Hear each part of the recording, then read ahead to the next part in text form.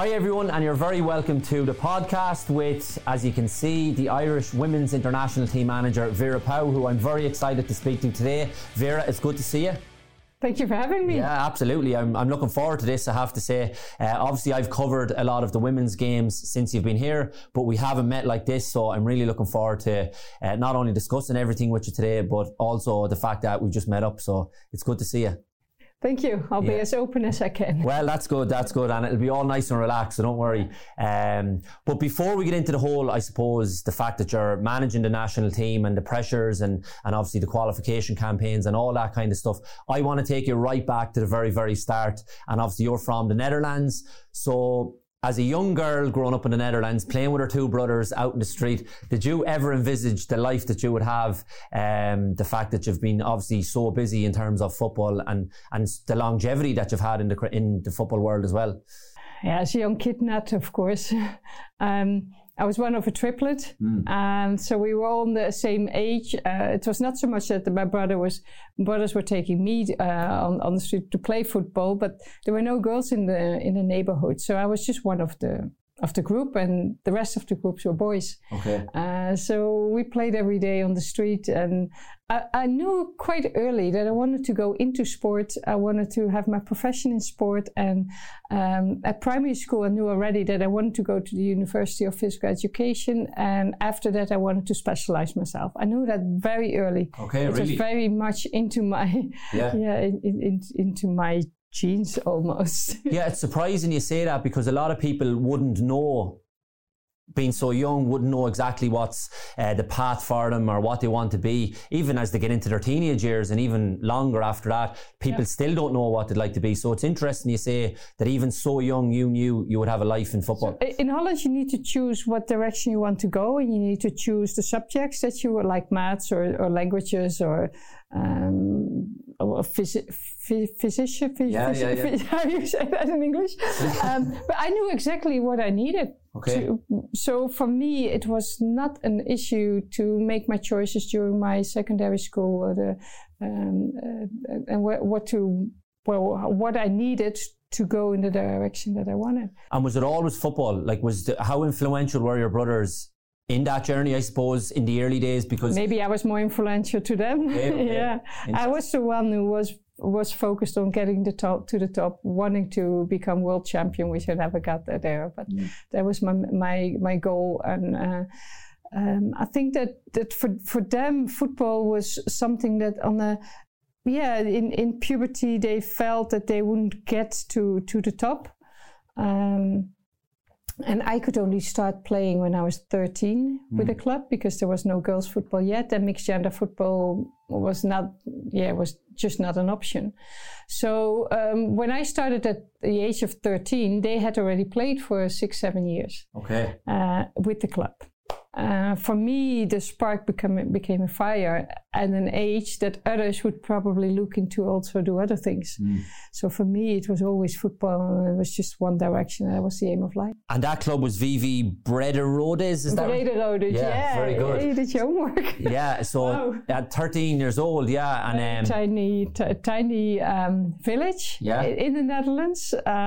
So they would not like it if they hear that, but it is in the Netherlands. Now it's quite famous, that city, but back then it was just a village. And but the club was very good. Okay. It was very structured, well-structured club. And in terms of, I suppose, like the world we live in nowadays, and obviously the team you're managing, the girls with the national team, and the game is growing at a rate of knots, which is brilliant. But back then in the mid-70s, obviously the game wasn't anywhere near where it is now. But for you to get involved at a club at 13, just where was the club at in terms of their aspirations for what they wanted? No, there was not an opportunity to think in terms like a national champion, or they were just happy to provide a club for the local community. So the next one was a woman of mid-20s. I was 13, and there were mums in the group, and they were celebrated by throwing me up and down when I scored. So it's a complete different atmosphere than it is now. But I enjoyed it very much. I could finally play. And what position did you play? I started left wing. Okay. Yeah. A tricky winger. Yeah, but as a little kid. But I ended up centre defender. Okay, yeah. The centre defender has been my best position internationally. Yeah. I often find with people like that, say yourself, and now as you've gone on to coach and to manage, did that come from your years of playing in central defence in terms of reading the game and seeing everything in front of you? Would you say your coaching kind of came from maybe your experiences as a player like that at centre half? Yeah, I think it's the other way around. I think that I ended up as centre defender because this is my talent. Okay. So as a player, I was already the coach more or less on the squad. Yeah. And I was really the line from the coach towards the player. So. I think some players have the talent to dribble, others have the talent to score. Then there's real good defenders who will never. And I was a bit in between. I was a defender from nature, but my biggest talent was to organize everything so that the ball stayed away from our goal. And was that a manager then that made that decision to move you from a left wing back to centre half? Someone who may have been influential on your career, or was that a decision you realised it went slowly because my club career was mostly in midfield, centre midfield as a playmaker. But at the international level, I immediately was put in the back line because that was my biggest talent. Even from myself and my own experiences of reading up on the Dutch system and what to try and do, and obviously Ajax, as they're developing players and stuff, they teach players to play in all sorts of different positions to get a better understanding of the game. Was that something that they were trying to implement with the women's game as well at the time? And now they do, but back then there was no youth development. There was hardly any coaching, so only the street football players would really develop further. Okay. And I learned to play at the street most of all. Okay, with your brothers? Yeah. Okay, and then, so when you were 18, you moved to Vreeswijk? Vreeswijk, yeah. Am I getting that right? yeah, almost. Okay, and at that stage then, was that when you started to maybe think there could be a career in this for myself? Yeah. I realized that within my club, I loved the club and I still love the club. But I couldn't get further. Okay. The limit, the ceiling was just too low for me. So I had to be honest, and I had to leave from my friends and go to a club that played for the national championship. And that was Vreeswijk? Yeah. And you spent 7 years there with them as well?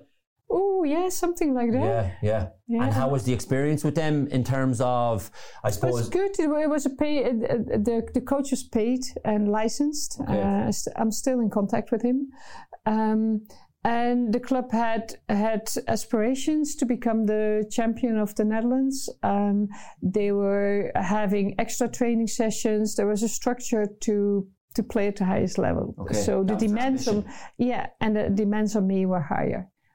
So that is as a top player, you want to have higher demands on you. And the fact that I suppose now again I go back to the modern world we live in now, there's so many opportunities for young girls if that's the career path they want to choose. But for you, was there ever any hard conversations maybe between your mum and dad or parents because you wanted to go down the football road, or were they trying to kind of rein it in a little bit, maybe more towards education or whatever? Was there ever them conversations? No, the only thing that I remember when I went to the University of Physical Education and then wanted to specialize into coaching, that they were a bit worried if I would find a job. Yeah. That's what I mean, because there may not have been the opportunities back then. Yeah. So they offered for me to study physiotherapies, because there would be jobs in that, and they knew that I wanted to be in sport. But they accepted it. I was so determined. And my first years during my career that I had to work because it was amateurism, so I had to pay to play even. I did my work practice within sport, and then they wanted to keep me but there was no money to keep me. Okay. So the first years I worked with subsistences from the government, so for unemployment. Okay. But I got the right to work with it, and I saw that part as my salary. Okay. And they agreed because I said I need experience to make a living out of here. And there's no jobs yet for women in football. So if you give me the time to experience that and that I could work there within the Dutch FA while keeping your subsistences, then then I'll be okay in the future. Okay. And how did believe me? So how did the move come about then to Modena? Because you became the first female Dutch player to play professionally outside the country, which must have made huge news back then at the time. Yeah, especially because Van Basten and Ruud Gullit and Rijkaard were at that moment at Milan. Yeah, they just moved there that year. Okay. So I was number 4, but I was a female. There was a lot of publicity. Yeah. And for me, I said, you never noticed me playing. You were never interested. Now I signed a contract in Italy, which back then was the place to be. Now you're suddenly interested. I couldn't grasp that. I couldn't understand it. So how did that come about? Did Modena see you playing for your team back in Holland and approach you? No, with the national team. Okay, the national team. We played Italy with the national team, and that's probably been one of my best games. I was dominating where I was playing, and then they called me. And of course you went on to have, was it 89 caps in total? Yeah. 89, 2 goals. Yeah, I have done my homework, I told you. Yeah. Only 2, Northern Ireland and Sweden. Yeah, exactly. Yeah, very good. But it's really interesting, I suppose, the move to Modena then. How did you find from, I suppose, your experiences in what was going on back home in your national country to move to Modena in terms of it being more professional? And obviously, as you say, Italy was the place to be back then. How did you find that transformation? I loved it. Okay. I just loved it. It was not difficult at all. Were they full-time at the time? Yeah.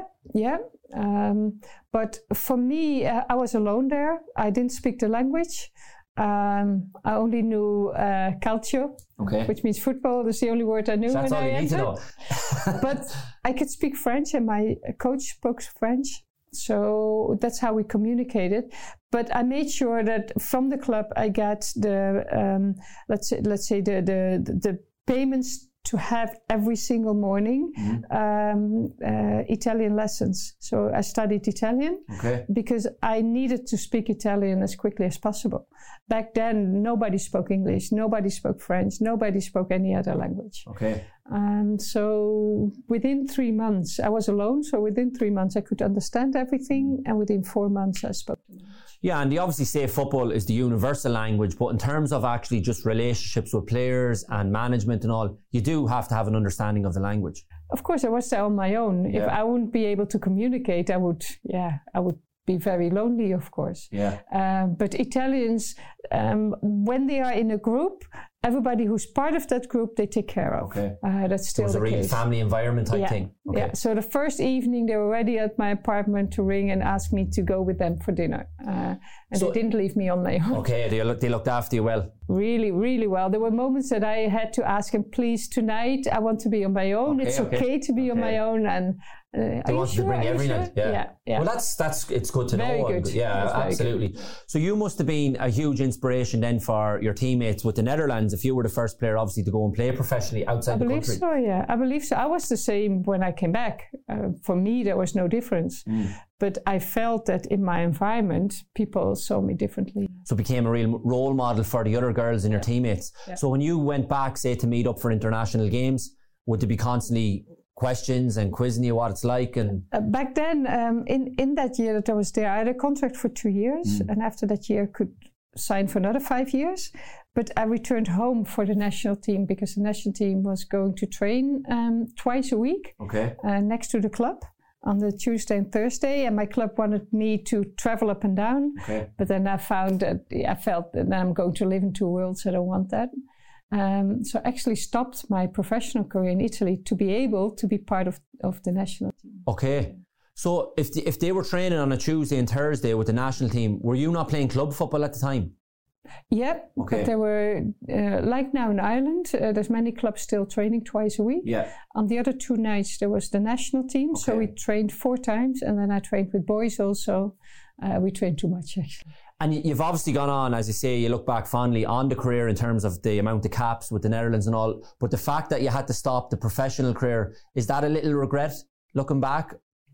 The only regret is that the moment that we were entering the top of the European Championships, that was the moment that I ruptured my knee ligaments. Okay. So, but I said back then, you don't know that would happen. That I would have made the same choice because I always said my orange heart was bigger than my money heart. Okay. Interesting line. And it was fantastic. Your orange heart was always bigger than your money heart. Yeah. I like it. Yeah. Now you have a green heart, do you? Now I have a green heart. I definitely have. Very good, very good. Yeah, it's a good line, all right. And I suppose it's difficult to say because now, as I keep referencing, there's so many more opportunities for young girls. But it might have been a different choice for you had you been playing now in terms of obviously there's more financial reward for the girls. Yeah. Back then, obviously there wasn't. I came back from Italy and I earned already €2,000 a month. Plus an apartment, plus a car, so that was good money back then. Yeah. I'm talking about 88, so that would be now maybe 12 or 15,000 or so. So you were earning good money at the time. I was. So that was a big decision to step away from that to go back to Holland. Yeah. I went back Holland and I had to pay to play again. Yeah. I had to pay the fee for the showers and for the pitch. So yes, the orange heart was much bigger. It was, yeah. Yeah, absolutely. And it's not that I didn't like it in Italy. I loved it. It was a big decision, but. On the other hand, it was not a big decision because my nature was really, I wanted to go for the very, very top level. Okay. And my orange heart was bigger. Okay. And you mentioned the injury. So was that the main reason then you had to stop playing? No, at that moment, of course. But I played another 12 years after. Oh, okay. 10 years after. But when does, I suppose, at what point during your playing days do you start thinking about the coaching career? That was during my playing career because I worked for the Dutch FA already. Like I just explained there, how I got in. And part of it was creating also the courses, helping coaches to coach the teams. So I went with a coach as an assistant coach to help him starting. So that was always kind of ingrained in you. You always had it in your head that when the playing stopped, you would go down that coaching road. Yeah. Yeah. And I suppose the first coaching role then you took was the Scottish national team. How do you go from playing in Holland to taking over the Scottish national team? Yeah, so my husband, he was the assistant manager of Rangers, of Dick Advocaat, and he got offered this job. He didn't want to take it because he didn't want to stop my career. Okay, wow. And a good man. Yeah, he's the love of my life. He still is. And I said, well, we need to take this chance. You will never, ever get a chance like this. I'm so happy that I really made a fight of him persuading him to do it because we had such a great time. We went to Scotland. We went on house hunting and Craig Brown came to our hotel. Back then, the technical director of Scotland. So after chatting, because I knew him from UEFA and FIFA activities, since '94 I was already involved in as an instructor for FIFA and UEFA. So I said, well, to Bert in Dutch, I'll see you later, go to the room, just call me when you guys are ready. And Craig said, where are you going? I said, well, I'll see you later. You can do the business. He said, but I'm not coming from him. I'm coming for you. Very good. And that's where he offered me to so Craig Brown was the one who, brilliant. Yeah. And I suppose the fact that your husband was there with Rangers, it was probably an easy decision to make, was it? Well, he said, we cannot miss this opportunity. And I never thought that this would be on my path because I was already gaining information to study and to go to the university or I had to use my time in a sensible way. Yeah, absolutely. Yeah. And then I suddenly was technical director and a national coach of Scotland. And I suppose at the time, where was the Scottish game in terms of like how big a challenge was it or a bigger role to try and develop the women's game at the time? The Scottish FA just brought the women's game into the FA, so I could really start from scratch. There was already a lot of activities, but because a lot of people did a lot to develop the game or to create opportunities for girls to play. But it wasn't structured in a way that it could grow. So my task was to unite it and to make steps to create a pathway for players, whether it was a good player or not so good player. And we, together with Sheila Begbie, who became later the director of women's football, we've made huge steps. Yeah, it was really fantastic. So you look back on that time very positively. Yeah, brilliant. Yeah, my husband went back to Holland. Yeah, my contract will expire too, So I went back to him, and Betty Vokes had taken over from Craig Brown by then. He called in the summer, never forget that phone call. He said, I've got your letter here that you will not extend your contract, but I'm not going to accept that. Okay. I said, well, we have a problem because we moved home already. Okay. So he came for you twice, Craig Brown?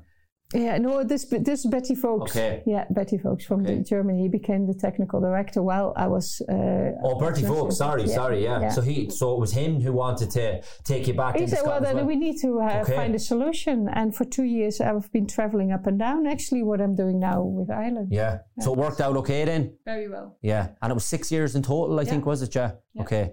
And in terms of, I suppose, that at that point then, are you thinking, Vera...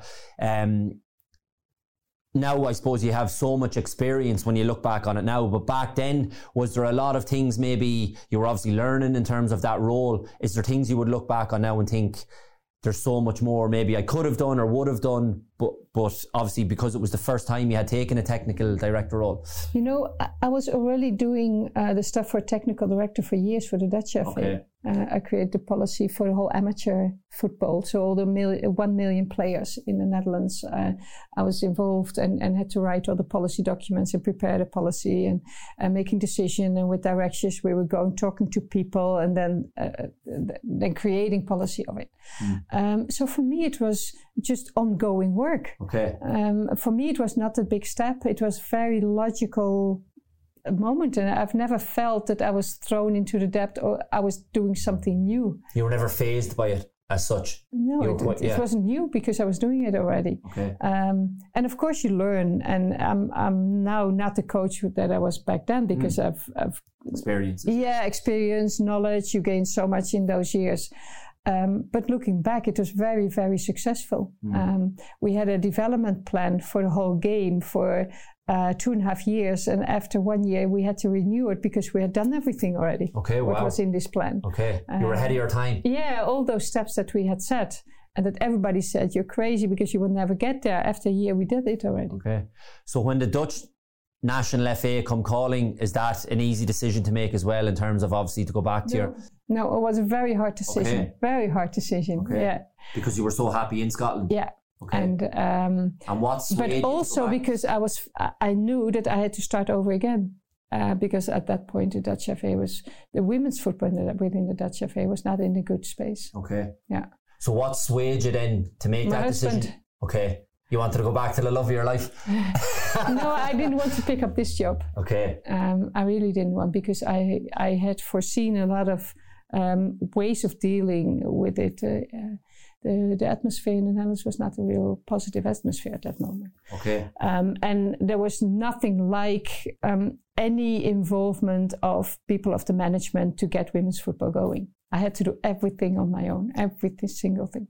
So the fact that it was in such a bad place, and it seemed from the outside looking in, it was going to be a really difficult, challenging job, as you say, because of those reasons. Why did you take it then? Because the Dutch FA said, if you don't do it now, we will stop investing in the game. Okay, wow. So it was that critical? Yeah. They said, this is the last try, and if you don't do it, we stop investing. We will play the games, we will not invest in the game anymore. Okay. So I felt very responsible for the little girls of 6-year-olds and their future. Absolutely, yeah. Almost like an obligation to give back to... And the players I had asked for me. So I thought, if I don't do it now, we will be thrown back so far. And yeah, I felt that the sport that I love so much. Regardless of the brilliant career that you've had, and obviously 89 caps, that's a huge compliment to yourself that they felt, if Vera doesn't do this, we're not going to invest anymore, so that's, as I say, a huge compliment to yourself, and a big, I suppose, a huge legacy to leave, that if you hadn't gone back and taken them forward at that time, who knows where Dutch women's football would be right now. Yeah. They wouldn't have been where they were now, no. Because I've set up mixed gender football. Players throughout the whole youth are playing mixed gender football now. We've done research with the university. We've set up regional teams, district teams for those players of mixed gender football. So the best were coming together to play with girls, and then they were going to the club to play with boys. and they were growing, training 4 or 5 times a week. But the moment they would step to the senior teams, they would drop back to 2 times training a week, and with 3 months, all their level was gone. So we decided, well, I decided. To be honest. Of course, there were many people working with it, but I had to make every step, and I had to take the coals out of the fire. That's what we say in Dutch. I don't know how you say it. No. But I had to burn my fingers. To get a top sport structure, a lead sport structure. And that came with the Eredivisie, Premier League, vrouwen, women in the Netherlands. But we did it in a way that players would not end up on the bench, for example, not playing. So we had so-called satellite clubs, amateur clubs connected to the teams, so that the bench players in the weekend could play with the amateur club. And the very best players were playing the league on the Thursday. We set up a talent team. So the best players out of mixed gender football, the age of 17, 18-year-old, they would live and stay together, train every day together, and that would become the under-19 squad. And from there, every year, we would divide the players honestly over the teams, so that the teams were all on equal level. And it was a fantastic situation, and that's how we ended up qualifying for the first time ever for the finals. Yeah, and of course that was then in 2009 when you got to the semi-final. Yeah. Do you look back on that and think, if only, or we could have done more, or it's a pity we didn't win? No, we were the debutants. We were by far the youngest team. The average age was 21.3. Wow. We had 9 teenagers in the lineup. Because when you took over initially, it was 2004. So you implemented all that in such a short space of time that by 2009, here you are qualifying for the first time ever. Nobody and getting to a semi-final. Anything. Yeah, but nobody expected anything from us. We were by far the lowest ranked team. We were ranked 25, so just about... Even such a great nation like the Netherlands, from like the footballing history. We talk a good game, right? That's what we say. If it's about women and career development, we talk a good game. We're not so good. Everybody think that we are so open and good, but emancipation-wise. But the United Nations has warned the Netherlands already several times, because they have to really put action to their words. Because we're below Pakistan in the number of female managers within the companies in the Netherlands. So it is not... Scotland has a better place. Ireland now is by far a better place than we had. So if that's the case, and that was the attitude, we ever... The Netherlands doesn't have equal pay yet. Really, Well, now we do. So and they are European champion and finalists of the world champion, and they do not have equal pay yet. They only will introduce it in 2023. Well, we will come to that, because obviously that was announced. Yeah, sorry, I had to say it because I'm so proud. We will come to that, because I really want to get into the whole Ireland story with you, but I just wanted to trace it through the years first in terms of where you've been in the coaching career. But the Netherlands thing then, so obviously you had achieved so much, got to the semi-final. Why did it end then in 2010? Yeah, that is a very difficult story, which I probably don't want to talk about. Okay, no problem, because I did. It was like as if it just came to an abrupt end, and considering you had done so well. Players were so angry, they wanted to strike, they didn't want to play anymore. The press didn't understand, everybody didn't understand, but the reasons I would like to keep for myself. That's no problem at all. So I suppose the role came about then, you travelled the world, Russia, South Africa, and amazing jobs and amazing roles really all over the world. Does the travelling side of things or uprooting ever phase you? No, you're happy to go wherever? Yeah, no, that is something that really stopped me from extending my contract in South Africa, for example. It was an amazing place to be there. Because I was reading some of your quotes when you took over and how excited you were by that project, and I think you'd qualified for the 2016 Olympics, but then the contract came to an end. And again, is that something you would have loved to have carried on? Well, they begged me to carry on, to be honest. And they've asked me 6 times already. There's a bit of a pattern here, Vera, that when the contract comes in, they're all coming running and looking for you again. The same thing happened here in Ireland.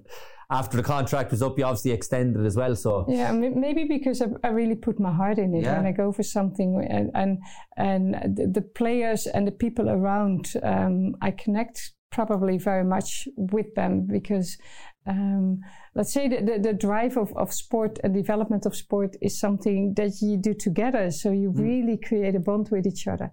And our performances at the Olympics would not show so much, but if you just lose in the last second from Sweden, by a mistake of your own goalkeeper, if you're putting China under pressure constantly, but they scored the last minute of the first half, and at the last minute of the second half, when we have 5 strikers and only 2 defenders left, Brazil, that we put Brazil under pressure, but that the ball on the crossbar or the post will not go in. They have done really, really well as a country ranked 52 on the world ranking list. Okay. And we could push against USA in a friendly until extra time. And we lost 1-0, but putting USA under pressure, being ranked 52 and not being rated by anyone.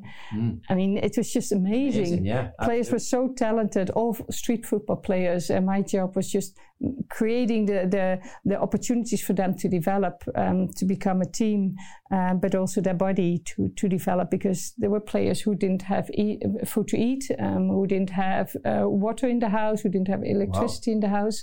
Okay. And if so it's together constant challenges all the time. Yeah. And if my husband would have been there, I would have stayed. Okay. For sure. But you really do love this man, don't you? Yeah. There was this moment. There was this moment that I thought, oh, only 4 weeks and I see him again, and I thought, there's something wrong here. Okay. If I think only 4 weeks. How old were you when you met him? He was my coach of the Dutch national team. Okay. Very, very specific. Okay.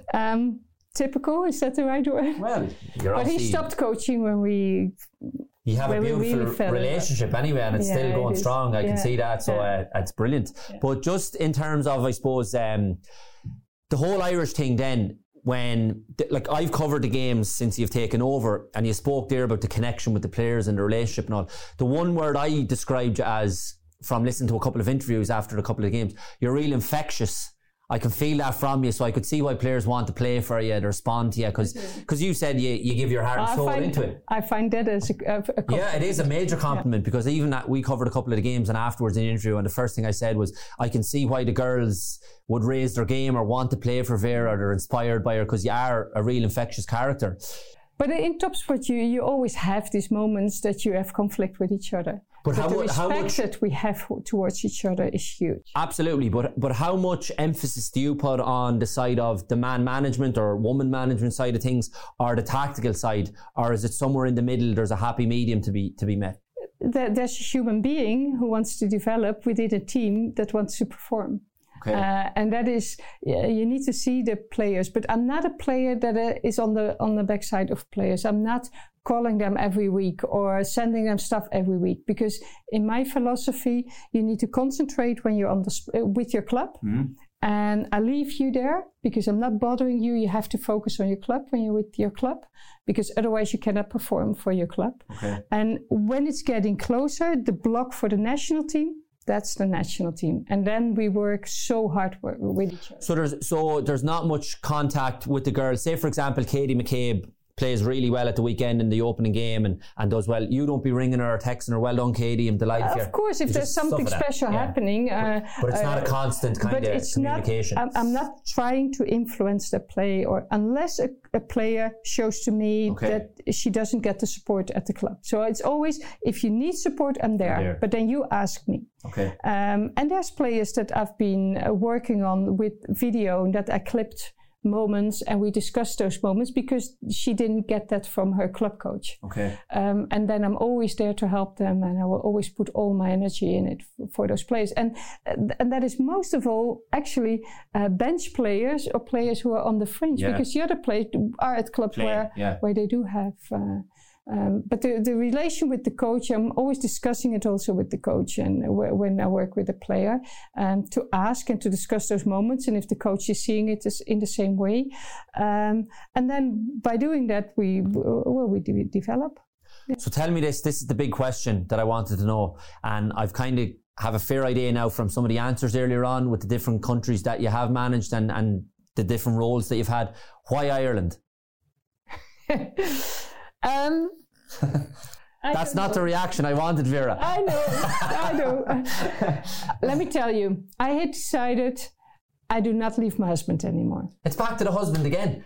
Okay, you made the decision. You weren't leaving him again. No. So Ruud Dokter called me. Yeah. And I said, no. Okay. I said, I love Ireland. I would love to work there. No, I'm not leaving my husband again. So then we were discussing candidates, and he was trying and called me again and tried to persuade me. And then, no. And then there was this moment that he came up with a question. I said, I'm honest now, eh?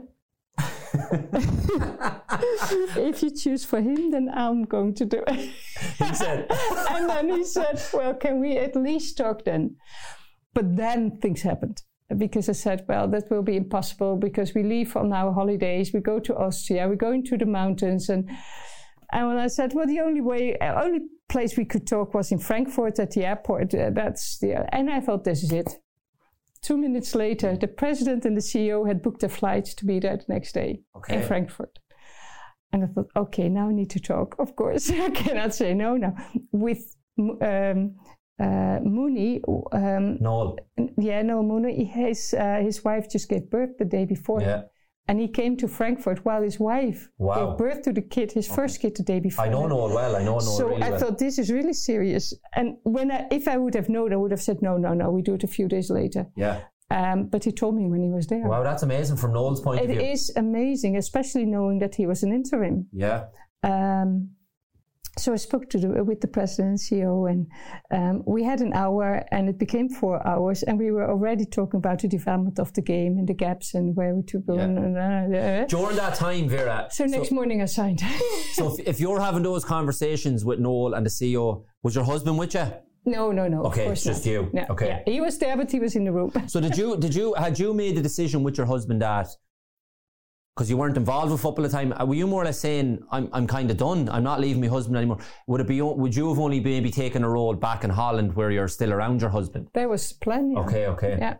But so 4 hours later, and you signed the next day? They said, we will not leave here without your signature. Wow. And I said, you really are infectious.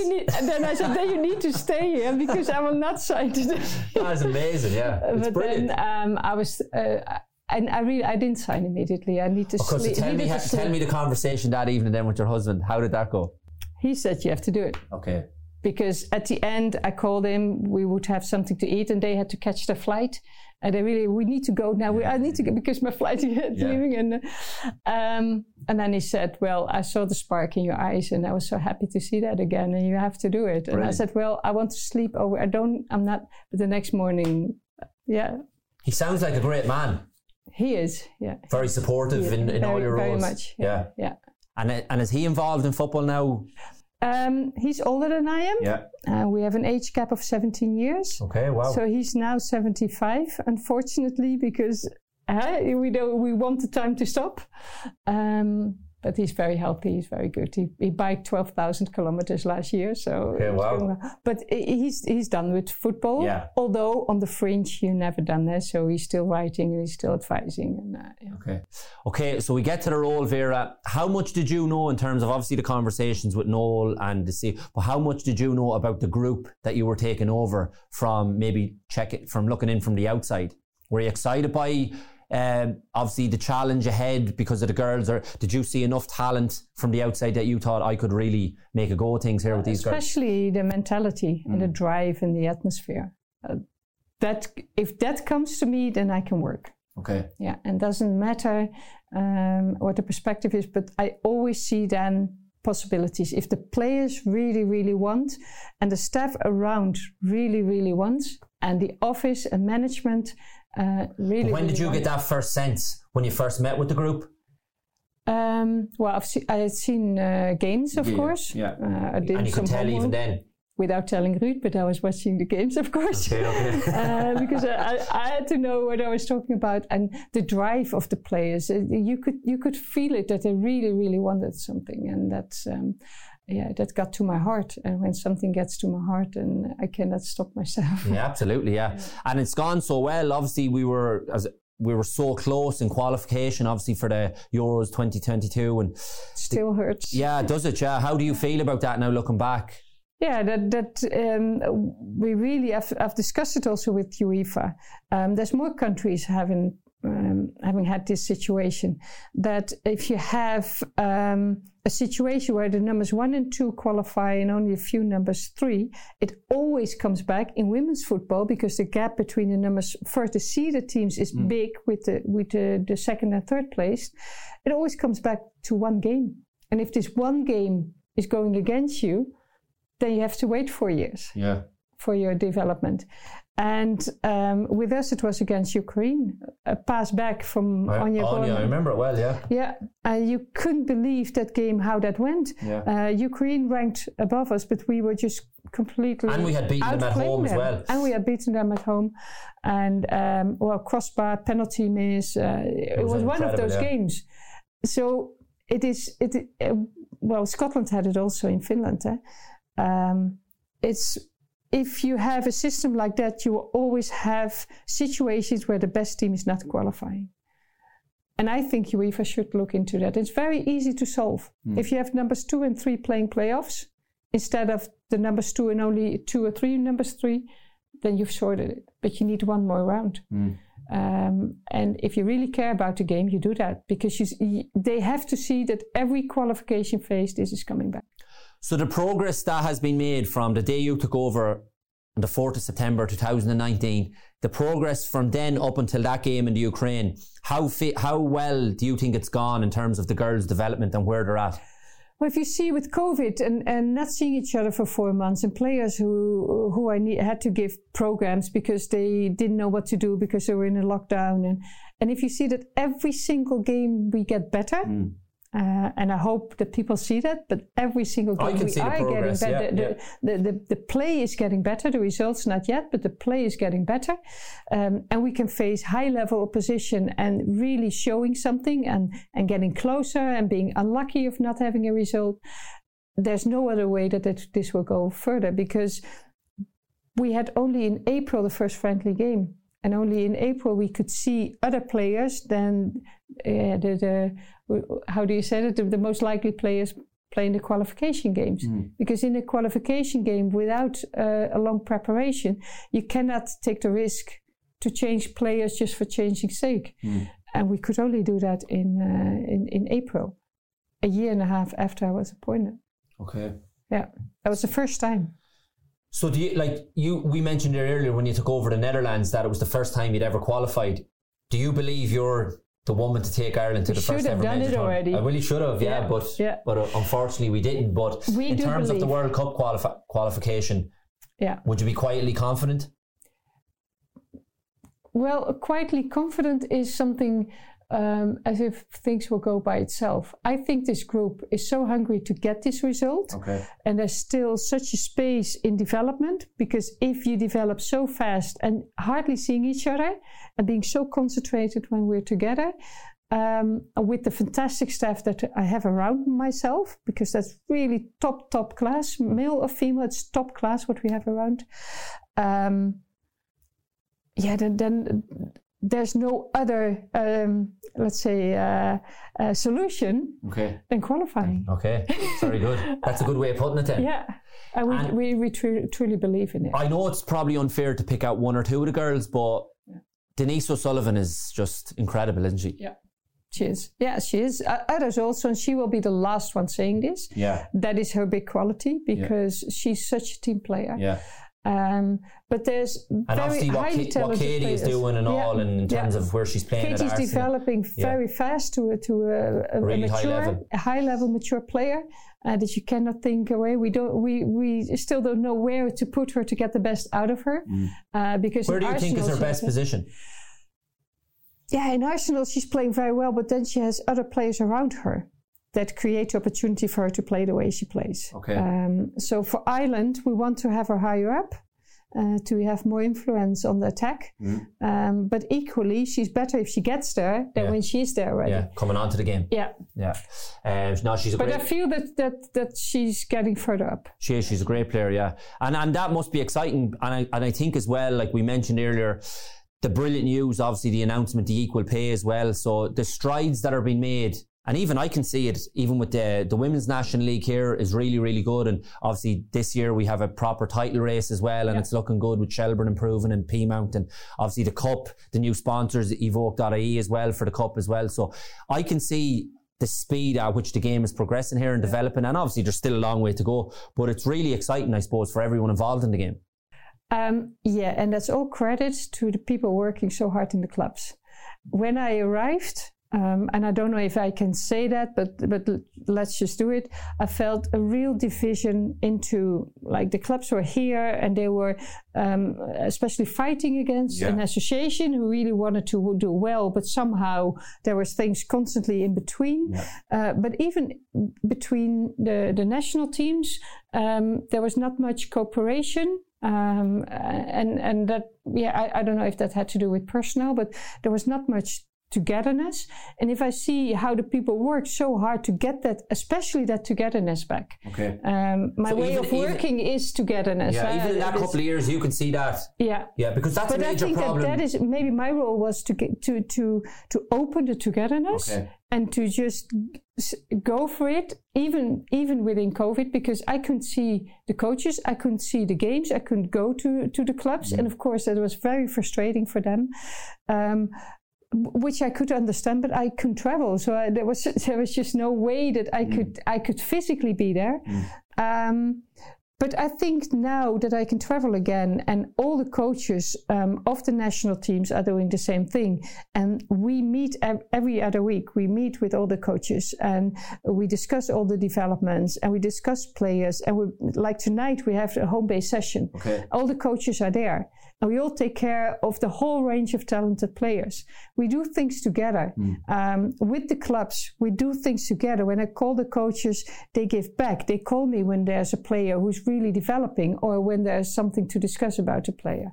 So and when I started, that wasn't there. No, and I can see that, even say from the men's perspective with Stephen Kenny, there's continuity right down. Stephen Kears, like yourself, all the way down through the underage groups. They're all singing off the same hymn sheet. You're doing that yourself. I see pictures of you at the games, going to the home-based games, and it's brilliant. And people feed off that fear as well, because they get a sense if the international team manager is coming to watch us. But the fact that it is both at men's side and women's side, that's all credit to Ruud Dokter. Because he is creating this togetherness. He's creating a philosophy that might not be always supported by everybody, but it's clear, it's objective, it goes somewhere, and it has all to relation to the development of the individual. And not to please people, or for him, the individual, the player, whether it's a 6-year-old player, boy or girl, whether it's a national team player, man or woman, for him it's all about that those players get the opportunity to develop. And he created pathways for that, and he created a structure, and he gets the people together. And I think that he doesn't get enough credit, because I see what he's doing, how hard he's working, and what he's doing. But he's not a man that gets on the forefront. He's not the man that it's in front of the scenes. Well, he is doing the job like it's supposed to be done. And I've got huge respect for that. That was one of the reasons I knew that I could work in the way that I wanted to work, and he would not fight it, he would support it, and he would be there for me. So we have critical discussions. Otherwise, of course, and I want that. But he will always support me. It sounds like it's really exciting, Vera. Obviously, the World Cup campaign this year, hopefully you do qualify. I would love to see that. I'd love to see that big smile on your face. And I think it would be a nice present for Bert as well, if you were to qualify and bring him to a World Cup. He will be there. The moment we can qualify, he will be in the show. I want to meet Bert now. I will make sure you meet him. After these glowing references, he sounds like an amazing man. It's been an absolute pleasure, Vera. Lovely to meet you, and I do wish you well in the role. It's gone really well so far. And I say, hopefully we can top it off with that qualification. It would be brilliant. It's credit to the players and to the club people, because they have done all the hard work and they have opened themselves. Okay, brilliant. Thanks. Thank you.